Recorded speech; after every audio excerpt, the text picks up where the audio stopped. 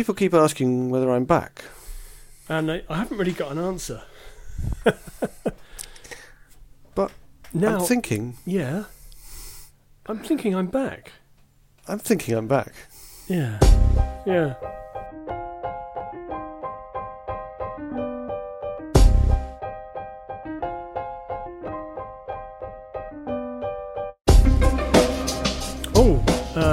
Did you read that there's going to be a new Bill and Ted movie? Oh, I did hear something about that. Yeah. It's been talked about for years and years and years in like clickbait articles and saying, look, they're making a new one, it's coming. But it is actually coming. There's a screenplay being written. They've got funding for it. It's called Bill and Ted Face the Music. And presumably it's still with Keanu in it, right? Yes, still Keanu, still Alex Winter. I really hope they get William Sadler back to play Death again, because that would be amazing. I'm really looking forward to that, because I kind of like The Excellent Adventure, but I think The Bogus Journey is a better movie. Yeah, Bogus Journey is much more memorable. Yeah. But, I mean, yeah, they're good. They're good films. They are good films. Bogus Journey was directed by Peter Howitt, who was... there was a sitcom on the BBC called Bread during the 1980s. Oh, yeah. And he played a character called Joey in Bread. Horribly depressing. Oh, yeah. Yeah, so that was him. So he directed Bogus Journey and a bunch of other... How interesting. Sort of... Yeah, I know, isn't that cool? All right, should we start? Yeah, let's do it. Okay, hello and welcome to The Good Robot Andes, Season 4, Episode 2. My name is Andy Balaam and this is... Andy Cockerill. And the film that we're going to talk about tonight is... Annihilation.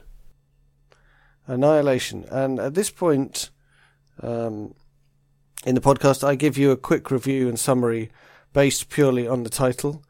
The only thing that I've got in my mind, though, is an album of covers by A Perfect Circle of 60s like hippie peace songs. There's one called Truth or Annihilation, although it may not actually even be called that. That album, which I can't remember the name of, is not that good, but it opens with a version of Imagine. Oh, you've played me that. By John Lennon, which sounds like the zombie army of hippies is coming to take over the world. But which is well worth a listen. You haven't been to Glastonbury High Street on a Saturday. You will actually see the zombie army of hippies coming to take over the world. It's quite a good song version, and it's also notable just for there's the huge sense of ominous terror about it, which presumably was not the intention of the original song. It was supposed to be imagining a good world, right? But yeah, definitely. Imagine is it's a bit nihilistic. Imagine, as a song, but I think its heart is in the right place. It's about trying to imagine a better place, but this version of it is like a nightmare, which I find very pleasing. Excellent. I'll have to check that out again, because I remember you played that to me once, quite a long time ago. Yeah. Anyway, and so I've got no film or summary for you, and we're probably tired of this trope anyway. I don't think we are. No, I don't think we are. Okay. I think the rollicking Disney adventure thing needs to continue. It's probably a rollicking Disney adventure, I would have thought. I doubt that there's one called Annihilation. Of course, Annihilation. Well, you wait, because the kind of the way culture migrates down towards children from their parents. Yes. So now, zombies used to be a thing that would never be mentioned to a child because they were too scary. Yeah. And now zombies essentially belong to children as a kind of cultural phenomenon. They do. I mean, my son talks about zombies all the time, but he's never seen a zombie movie. Yeah, because that's really scary. Because they're really scary and bloody and horrible. And, well, I think they're awesome. Well, they're not all awesome. There are some rubbishy ones, like Diary of the Dead, which I haven't seen. I know you have. Should watch that. You took one for the team on that one, I think. I don't think Diary of the Dead should be named, because we should name something that's truly rubbish, like that version of computer game. What's that called? That version of computer... Oh, House of the Dead. No. Is there a House of the Dead movie? There is, yeah. Directed by Uwe Boll. Wow. Yeah. That's supposed to be that's dreadful. not good. No, what's the computer game that there's lots? Oh, of Resident versions of Evil. them? There's loads Resident of those. Evil, yep. There's hordes of those movies. And there's hordes of those games. And I saw the first Resident Evil movie, and it was easily forgettable. I remember one scene of it, of Colin Salmon being in a chamber and being like eviscerated by lasers, that I thought was actually quite cool. You know what? I think I know the scene you mean, because that's the only bit of it I can remember. Yeah, I thought that was actually quite well orchestrated, but that's the only thing I can remember. Yeah, I remember it being deeply forgettable. Yeah, but they've made like 10 or 11 of those things, I think. I might be exaggerating there a bit. Because the games, I basically played the first game and found the control system too difficult and gave up on it, and apparently the games are really good. So they are really good. Yeah, the first two that I played on the PlayStation are fantastic games. I couldn't get the hang of it. I couldn't get the gun to point at the bad guys. Yeah, that is tricky. That is tricky. I think they made it easier in the later versions. I think some of the voice acting in those games is some of the worst ever committed to a game. Surely not. Well, surely it's not at the level of the House of the Dead 2. Yeah, it's pretty close to that, actually. That's G over there. Yeah, no, there's some terrible stuff. How could anyone do this? So there's a bit when one character says to another, "I found this key. I'll give it to you, Jill, who is the master of unlocking things." Plot point. Just in case you weren't sure, that was a plot point. But they are very playable games. Yeah, actually, now you mention it, I think I played a more recent one recently that was set in somewhere in South America, I think. It was pretty entertaining. Okay, all right. Shall we move on to the movie? Actually, let's say hello to all our listeners. We won't name them. Hello, listener. Hi, listener. How are you? Good? Yeah, we're good. Thanks. Okay, that's the pleasantries out of the way. Remind me, I've got some computer game recommendations for later. Oh, excellent. Excellent. So let's move on to Annihilation. Annihilation. So we're in the realms of Netflix again, at least for the United Kingdom and the rest of the world outside the United States. So does that mean I'll never watch it? I think it will come out on DVD and Blu-ray eventually. Okay. Yeah. But unlike... What was the one we talked about? Oh, Mute. Unlike Mute, this is not a Netflix exclusive. So this was... What does that mean then? Well, Mute was produced for Netflix. Right, but this was released... this has been bought by Netflix. I think this is Paramount. Yeah, so Paramount... Let me just check. Well, the broadcast rights have been bought by Netflix. Yeah, so Paramount, North America and China. And then the broadcast rights for everywhere else is Netflix. Okay. And the reason for that is that sort of... They've got all the cash in the world. They've got all the cash. Actually, I'll talk about that later, actually. A movie called All the Money in the World. But I'll talk about that later on a sort of surface level.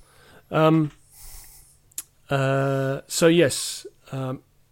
Paramount kind of saw that they weren't going to get their money back on it in the rest of the world because they'd had some high-profile failures, sort of sci-fi type failures. So they decided to let Netflix handle it, and so they kind of cut their losses, and Netflix got it for a bargain. Yeah, maybe they didn't get it for a bargain, but certainly in so doing, Paramount have covered their budget. Which is probably what they intended to do. But that's good for me because I've got Netflix and I got to watch this, what is effectively, a medium budget sci-fi movie directed by Alex Garland and written by Alex Garland as well. Of the Beach, the follow-up to his movie Ex Machina that came out 3 or 4 years ago, I think. That's the one with the lady with the see-through head. Yes. Which was okay. Yeah, I thought it was good. I liked it. I enjoyed it. Was I thought it had a suitably chilly tone to it that was reminiscent of sort of 70s sci-fi exploitation movies that I used to enjoy when I was a kid or a teenager. Which was a long time ago. Yeah, it was. The ending was a good ending. Yeah. Some of the middle of it I felt was a bit. I don't know, like it felt like you were sort of ogling her slightly. Well, okay, but were you? Yeah. Okay, so whose fault is that then? Could be mine. Okay. So Annihilation is a 2018 brand new science fiction psychological horror film. So, as I said, written and directed by Alex Garland, based on the novel of the same name by Jeff Vandermeer.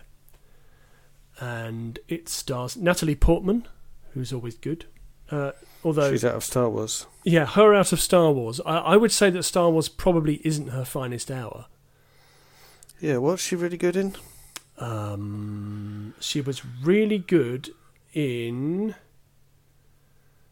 Oh, what's Natalie Portman been? Oh, yeah, she was terrific in Jackie, which is a film all about Jackie Kennedy.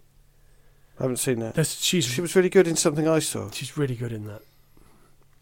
She was good in Garden State. I enjoyed her in Garden State. Haven't seen that. Yeah. Natalie Portman, Jennifer Jason Leigh, who I haven't seen in a movie for quite a long time. Gina Rodriguez, who is in another show that is popular in the United States, that is also on Netflix, called Jane the Virgin, in which she plays Jane the Virgin. So that's a show that my wife is righteously addicted to. All right. An actress called Tessa Thompson. I've not heard of that. Yeah, it's good fun. It's like a whole other universe. Yeah, Netflix is a whole other universe. It's Netflix universe. Tuva Novotny and Oscar Isaac, who was also in Ex Machina and him out of Star Wars. Is he out of Star Wars? Oscar Isaac is Poe Dameron in Star Wars. Who's that? X-Wing pilot. Okay. Short, dark hair. Intense. Okay. And the story follows a group of military scientists who enter the Shimmer. The Shimmer. A mysterious quarantine zone of mutating landscapes and transmogrifying... Phew, I did that one. Transmogrifying creatures. Okay. Is this on Earth? Yes. Okay. Yeah, so the movie kicks off with a prelude that's a little bit like the beginning of The Thing. You know, John Carpenter's The Thing. You ever seen that? I think I've seen it, but if I have seen it, I mix it up with The Fog. Actually, it's probably The Fog I've seen. Okay, so the prelude to the Thing is nothing like The Fog. So the prelude to The Thing is there's a sort of a wide shot of planet Earth, and a spacecraft is travelling towards planet Earth, and it re-enters or enters the atmosphere, and then it sort of fades to black. So we assume that something has crash landed on Earth. The Thing. And something similar happens at the beginning of Annihilation, in which we see what looks like a celestial body of some kind of comet or an asteroid falling to Earth and hitting the ground near a lighthouse in an unspecified part of the United States, whereupon weird stuff starts to happen. And this weird stuff is this area called the Shimmer. The Shimmer. Which is... Sounds harmless enough. It sounds... Yeah, I mean, it doesn't really sound like a problem, does it? No. So it's an area in which we discover that they've sent in like drones and robotic cameras, and everything that they send in, the signal can't get out, and they can't penetrate it to find out what's inside it. So they have no idea what's in there. They've also sent in, most recently, a group of soldiers and scientists, and only one of them has returned, and he's the guy that we see at the beginning of the film, who is Natalie Portman's somewhat estranged husband, played by Oscar Isaac, who returns to her, but he seems different. He seems different in a kind of troubling way, in that he can't really remember very much. He knows who she is, but he can't remember much else. And when he comes home, he then starts what appears to be like internal hemorrhaging and coughing up blood and this kind of thing. So she phones for an ambulance and they take him to a military facility and try and stabilise him. Did you watch any of the Electric Dreams episodes? I've seen one of them recently with Steve Buscemi in. Right, yeah. There was one where a military commander may or may not have been replaced by an alien. I can't remember exactly what the plot is. Okay. But it transpires. This is a spoiler, listeners. Oh, no. Okay. His wife totally spots that he's different because he's a lot nicer. Hang on, I haven't seen this one yet. You shouldn't tell me. So she knows he's an alien. It's too late. I've told you. I'm going la la la la la. Oh, right, okay. She knows he's an alien, and she testifies to the military court that he's not an alien, so she can keep him. Basically. Oh wow, that sounds good. That's the whole episode. Yeah. Okay. That would be good if I hadn't ruined it for you. You've just ruined it for me. Never mind. I'm going to ruin this for you. So awesome. So he gets taken to the military facility where they try and stabilise him, and then her reasoning for going into the Shimmer with a group of other soldiers and scientists is made abundantly clear. She wants to find out what happened to him, and to try and stop the Shimmer, which is gradually getting bigger. So does she have expertise that makes her a valid choice, or is it? Yes, she's an anthropologist type person. So she's a useful person to have along. Okay. I guess. Yeah. Well, yeah, that will become clearer. But the Shimmer is getting bigger, so it's spreading day by day, and they have no way of stopping it at all. So Natalie Portman, she goes in with a team. So there's Gina Rodriguez, Jennifer Jason Leigh, Tessa Thompson, and Tuva Novotny. So it's an all-female team that goes in. Interesting. So there's a couple of soldierly types. There's the team leader, and there's Natalie Portman, who's an anthropologist and has you would say possibly an emotional connection to the mission that might be a problem. Yeah. I'd say so. That's a classic. Yeah, it is a classic, yeah.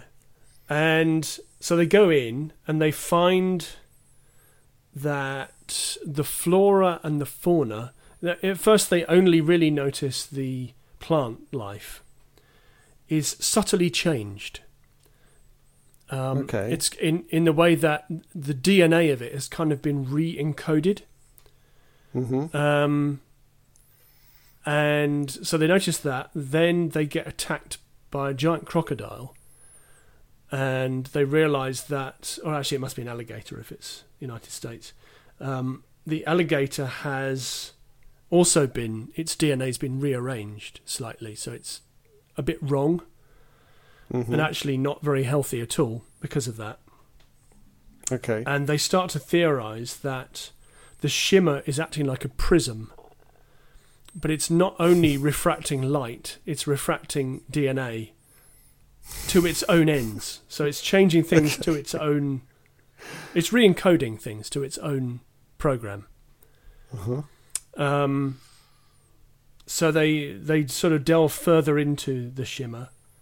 They find a place where the previous team was, and they find that someone has basically burnt themselves alive in an act of self-immolation, and they've recorded it on a video camera. So we see that event happen, but we don't really see why it happened.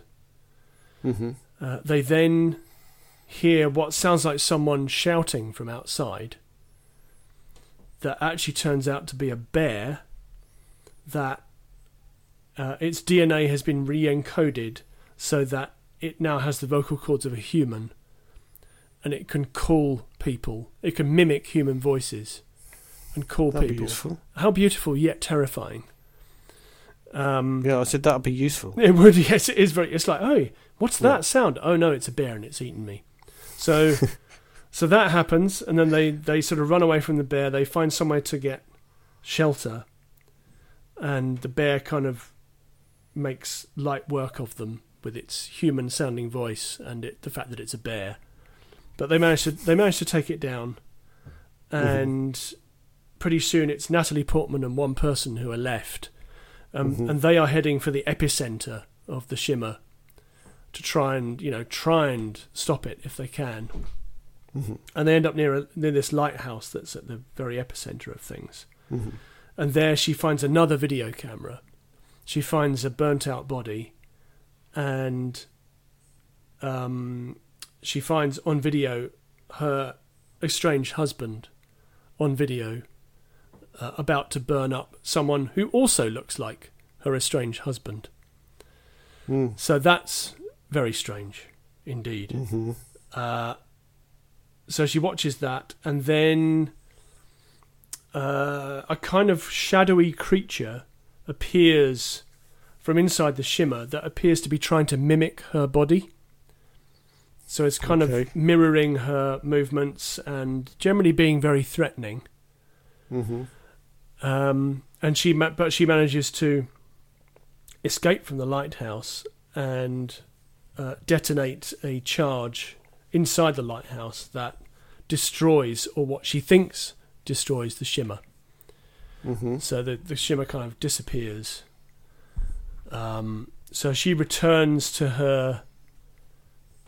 She returns back to the military place where they question her, and she claims to have no memory of a lot of what happened. So they question her as well as they can. She then goes to meet up with her estranged husband, who miraculously, at the same time as the shimmer disappeared, all of his symptoms disappeared as well. So he now seems to be back to normal. He's a Cylon too. Could be. And then she says to him, "Are you my ex-husband?" And he says, "I was," or something like that. And and she says, "Yeah, I was her as well." And then the film ends, and we are led to assume that whatever life forms that are inside the shimmer have basically executed whatever plan they had, which is to get part of themselves into the real world, into the outside world. And it's a really interesting movie. It's kind of old school sci-fi. What do I like about it? Visually, it's really interesting. So when they're inside the shimmer, it uses this really cool camera effect. Possibly a filter, possibly a sort of post-production type effect, to show that the light is being refracted inside there. So it looks kind of stifling and unpleasant. It kept me on the edge of my seat, actually, in terms of I didn't realise that she was, one of the bad guys until the very end of the film, when I realised I'd been had, basically. And that was a very satisfying feeling to, when you watch a film and it flips the story and you realise that you hadn't spotted it. I found that to be very satisfying. Yeah, it's very nice. Yeah, very nice. So I think this is a better movie than Ex Machina. I think it's a more complete film than that. It's got a much bigger cast. It's got bigger aspirations, bigger ideas going on here. I'd say it's quite hard sci-fi. I think like Ex Machina, it's got a serious story to tell. This isn't pulpy stuff. This is the kind of thing you would read in a decent sci-fi novel with some big ideas. Yeah, I did think Ex Machina was trying to be about the idea itself. Yeah. Also, it's really good to see an all-female sort of A-team type cast going, being placed front and centre of the action, because an all-female team will bring a different dynamic to the action than, a mixed sex team or indeed an all-male team. Yeah, they've been have many million films with all male teams doing. Well, yeah, exactly. You can count them on, you couldn't count them. You get to 10 and then you just keep going. on your fingers, and you have to use your toes, and then other people's toes and other people's fingers, and there's countless. That's guys on a mission kind of thing. Yeah. And this is a refreshing change from that, because it does bring a different dynamic and a different feel to it, and that's what makes it fresh and interesting. Because a story like this, although it is interesting and does have some cool ideas, there have been examples of things like this in the past where people have kind of changed, been transmogrified in a way, and then sort of flipped the story. I'm trying to think of examples of that now, but I suppose even things like Alien or Aliens. I feel like there have been loads of things where people end up having been possessed by the aliens, but I can't actually think of any examples. Yeah, I can't either, but I'm trying to think of like really pulpy sci-fi stuff that I used to watch, where the end of the film would kind of reveal that the alien was hiding in plain sight all along. And there is an element of that here, but it's handled really well. And that's what makes it work for me. Makes it really well. Right. It's a classy piece of work, Annihilation. Right. Yeah. So here's a slightly different version of the question. Okay. Quite often, science fiction is about now, right? It has something to say, or it's some analogy for what's happening now. Mm-hmm. Is that the case here? Is there an analogy here? That's a good question, actually. I hadn't really considered this to be an analogical film.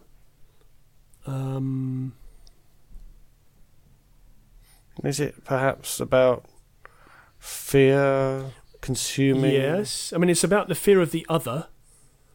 Yeah. Mm-hmm. Yeah. There's definitely a sense of, the shimmer is the other. It's the other that's advancing and you can't stop it. And once you're inside the shimmer, the things are very different and completely alien. So although the environment around you looks familiar, in fact it's being changed beyond recognition, which is a really interesting idea. So they're almost on an alien planet when they're inside the shimmer, because it's being changed. And why is it called Annihilation? I think because the human race is facing annihilation. Right. From whatever is controlling the shimmer, because it can't be stopped. We don't have an answer to it. So yeah, I think it allegorically, it has ideas about the unknown and the other, and what they might be and what they might do to you if they get a hold of you. So disease, yeah, it's an allegory for disease as well. Yeah, it's a cool film. I highly recommend it. Cool. If you have Netflix. I'm sure it'll be out on DVD and Blu-ray at some point. But it is definitely worth a look. Definitely. Sounds alright. I like sci-fi. Yeah. Yeah, it's good sci-fi. Good sci-fi. Shall I move on to All the Money in the World? Just on as a synopsis. So I watched this last week. It's a film directed by Ridley Scott, and it's about the kidnapping of John Paul Getty, who is the grandson of J. Paul Getty, the billionaire, like an oil tycoon. And his initial refusal to pay up the ransom, and then when he starts to realise that he's going to have to, he goes through all kinds of hoops and tries to negotiate with people. And what's interesting about the film is that it was originally shot with Kevin Spacey playing J. Paul Getty, right, the older guy.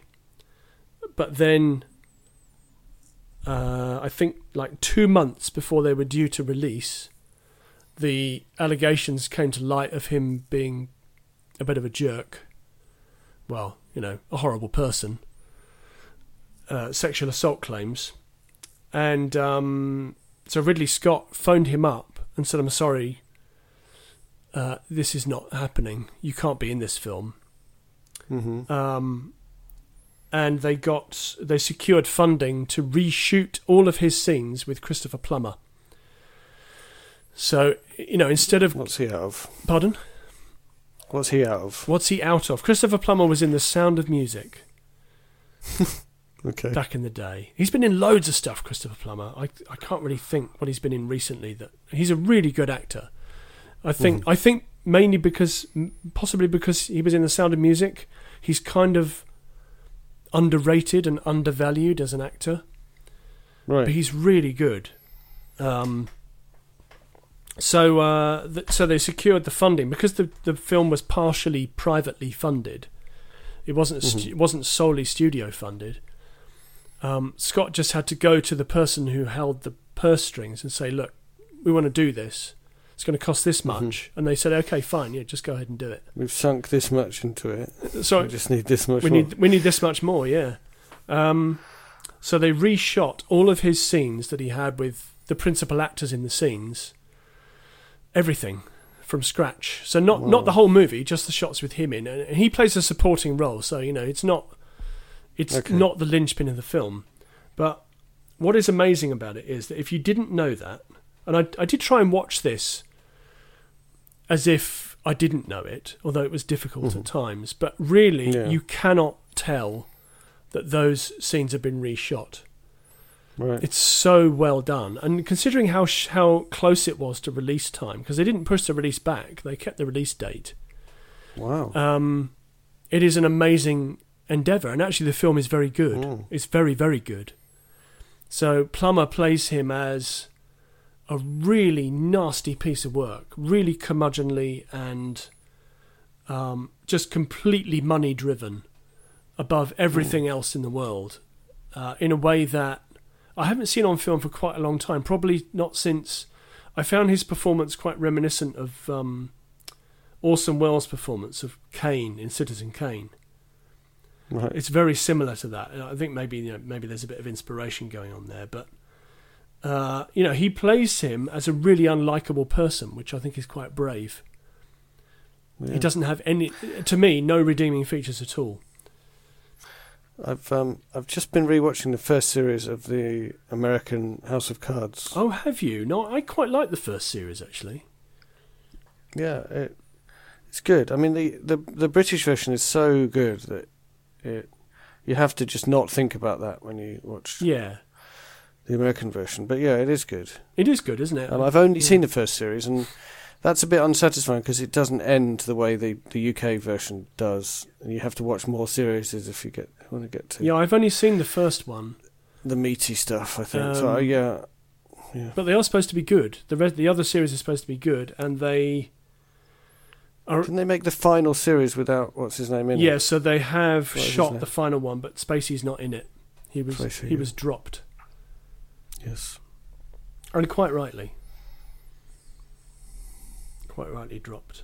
I think he's playing a pretty nasty character in in that. I think he Francis Urquhart in the original British version is definitely not a nice man. No. But I think Spacey's character in the American one is possibly even more ruthless. Well, they take it further because they make him more human. So Urquhart is in the British one is quite a cartoon character. He's an archetype, very isn't he? likable.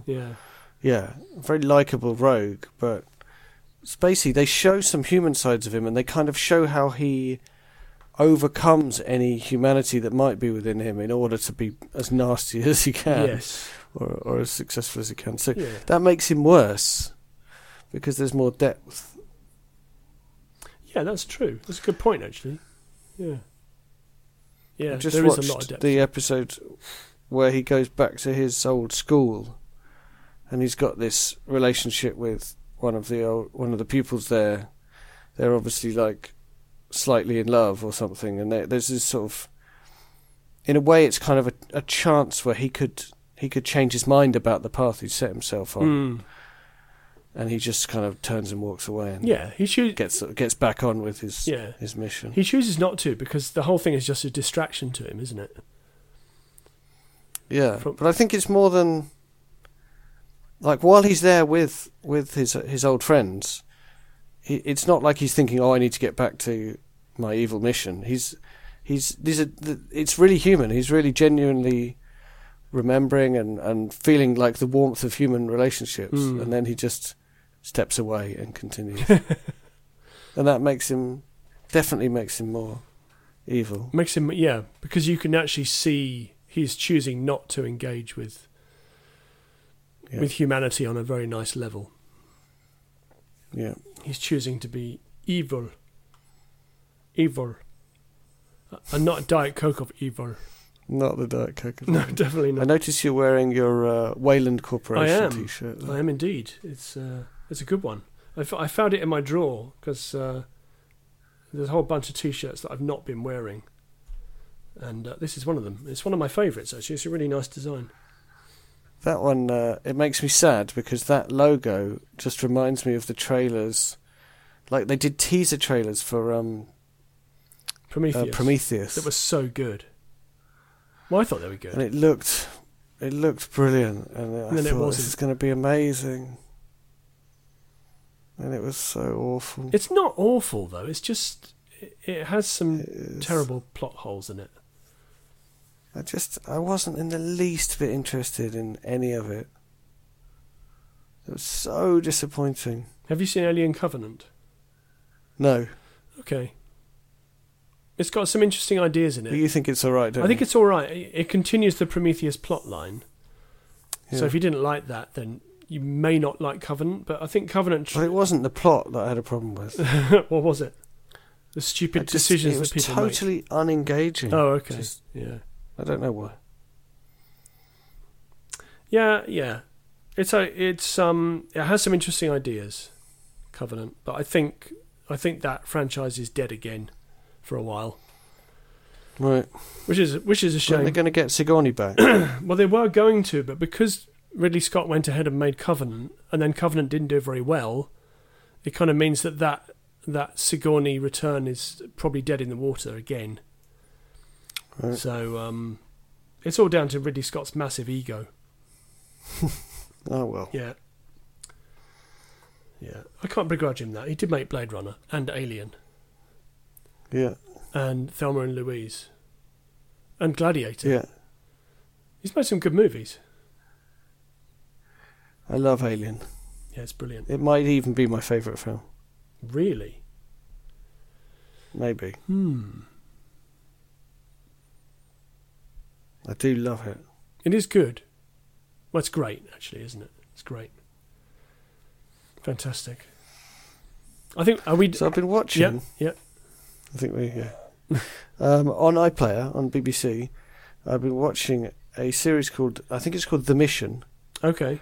Which is a French sci-fi series about a European mission to Mars. Oh, that sounds familiar. Any good? They've just got there and it's all going wrong. Yes, it seems okay. I've only seen 2 episodes. So far it seems good. Oh, cool. Okay. Well, I need to check that out then. They'll speak French. Oh, so it's subtitled? Yes. So they go to Le Mars. They have Le Mars bar. Nous allons à Le Mars. That's how they speak. Excellent. Oui. Martians. Yeah, it's all right. I can't. It's too early to say whether it's any good. Yeah. But it's certainly not horrific. It could be really good, maybe. I have been watching again on Netflix, sadly. Although presumably at least one of our listeners will have Netflix, so. You're assuming there's more than one. I've been watching Lost in Space, which is a new version of the 1960s TV show. And it's very good. Right. It's very good. So they've changed up the character of the Doctor. Dr. Smith is played by a woman. Actress called Parker Posey, who brings a great deal to the role. She's really, really good in it. Right. So, as conniving as the character was in the original 60s show, but she brings something else to it that's really interesting. I don't think I've seen any of the originals, so they're really I'm lacking context. Well, they're really good. I mean, it started off in black and white. Then for the final season, they went to colour. And because colour wasn't in use much, they just went nuts with the colour. So the final series is like the most psychedelic TV you've ever seen. It's really something. Speaking of female doctors, when's Doctor Who coming? I think in the autumn, so September, I think. Right. They're shooting now, I think. So I'm really looking forward to that. Mainly because it satisfies my new Twitter thing, which is calling... What's your new Twitter thing? Well, there's been this sort of storm in a teacup about using the word gammon to describe ruddy-faced, racist, sexist, misogynist white men. I've seen the fringes of that debate, if we can call it. Yeah, I'm not even sure it is a debate. I think it's just the truth. But anyway, I posted about a news article that came out saying that after Marvel have made Captain Marvel, I know you don't like these movies much, but after they've made that, they're going to be making Ms. Marvel, who is a Muslim superhero. And I shared this on Twitter. In fact, maybe you saw this because you're on Twitter as well. I said, Ms. Marvel, we're Twitter buddies, otherwise known as Ms. Gammon Trigger. And I consider the new Doctor Who to be a gammon trigger in terms of why do we have to have a woman Doctor Who? I'm not going to be watching it because it's a woman. All that kind of baloney. So, but I will be, and I'm looking forward to it because the show needs fresh ideas. Otherwise, it's going to it'll disappear again like it did in the 80s if they don't keep it fresh. Yeah. Well, as I've said before, because we've had this conversation before, but as I said before, Missy was the best thing about Doctor Who for years. She was amazing. So she's got a lot to live up to. Yeah, she has, yeah. The new Doctor. Michelle Rodriguez, who was great in Green Wing as well. Yes. I mean, she's great in everything. Yeah, she is. Really great. Is that it? Are we? Shall we plug? That might be it. Although I did have a computer game. Oh yes, go, yeah.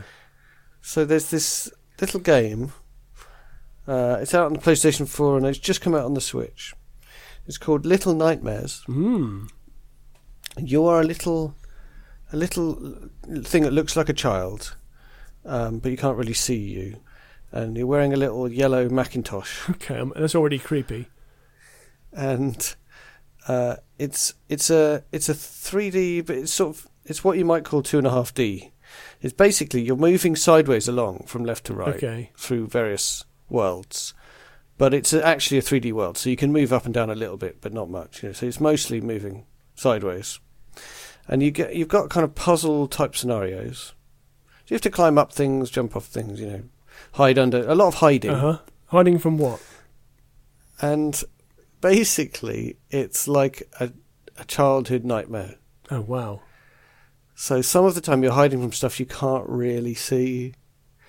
But it's the kind of thing that you have enough. I don't want to spoil it, but like things reach for you, and it's really creepy. Ooh, that sounds really disturbing. I found it really like heart pumping scary, like the kind of scary that I find scary, but I found it really scary in a really enjoyable way. So they've managed to find the balance between. So you keep on playing rather than just turning it off because it's too scary. Yeah, I didn't actually just start crying and switch it off. Which is probably what I would do. But it reminded me of nightmares that I used to have when I was a kid, that I haven't had for years. Oh, but you will now. Maybe. It really had, it successfully captures the feel of that. I love an atmospheric game like that. Excellent. So I've only played a couple of hours of it, but so far, yeah, really creepy, really fun. Cool. That sounds really good. Little Nightmares. So that's on PS4 and just been ported to Switch. PS4 just come out on the Switch. I don't know whether it's on other things as well, but okay. I recommended it to my colleague at work, and he had to wait for it to come out on the Switch, and now he's completed it over one weekend. Oh wow, binged it. Yeah. Okay. Cool. Excellent. Why don't you do some plugging? Cool. So I make YouTube videos about programming. I'm planning one about the programming language Groovy and all the weird stuff you can do in it. Oh yeah.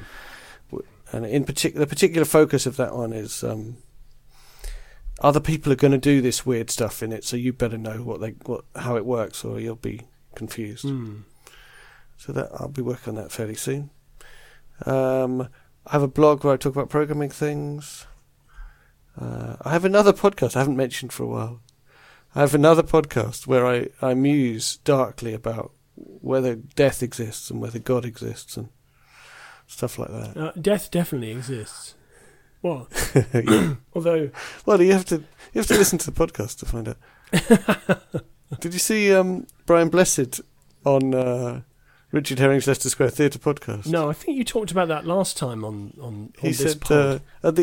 towards the end of it, he was at the front of the stage screaming, saying, "Death doesn't exist. Are any of you dead? No one here is dead." That was good. I did read a news article today that he was at a farmers thing. Farmers union, kind of farmers union event where he was doing some speaking, and he said he started talking about badger culling, and received some heckling from the audience. So he said, "F the lot of you, you're all a bunch of animal murderers," and just stormed out. Yeah. Apparently, he's a long-standing animal rights campaigner. Yes, apparently so. I didn't know that. I didn't know that. He doesn't look like the Perhaps kind of they just man made it who up. doesn't eat flesh, but maybe he doesn't. Anyway, so that's my plugging. You can follow both of us on Twitter, Yes. or on Mastodon. Follow me on mastodon.social, which is much better, but the same kind of thing. But it's not quite the same, is it? Mastodon is quite techie driven. Well, it's the same kind of thing. Yeah. The community is different. The community is very different, yeah. Twitter is more, I suppose it's I'd say it's a more eclectic. It's more people. Yeah. Twitter is more people hurling abuse at each other. Yeah, there's a lot more of thousands that. miles There's a away. lot more of that going on, yeah. Definitely. Twitter's like a toxic cesspool of humanity. That is true. Yeah. But that it's is nothing true. like as bad as Facebook. Oh, no. Sorry. Facebook is the worst. Anyway, I barely use it. you can these find days. you can find the links to all this stuff on our About page, if any of that at all intrigues you after what we said. If indeed it does. Your So, turn. My turn. So I present a radio show on Glastonbury FM 107.1 in the Glastonbury Street and the Wells area of Somerset. It goes out on a 6 p.m. on a Thursday, between 6 and 7 on a Thursday. It is a movie reviews, music, look at movies that are on TV at the weekend, some DVD picks, what's on at local venues, occasionally have a live guest, very occasionally. So that goes out between 6 and 7 on a Thursday. You can also listen on the internet, and it's repeated on Friday at 2 p.m. There are podcast highlights of that.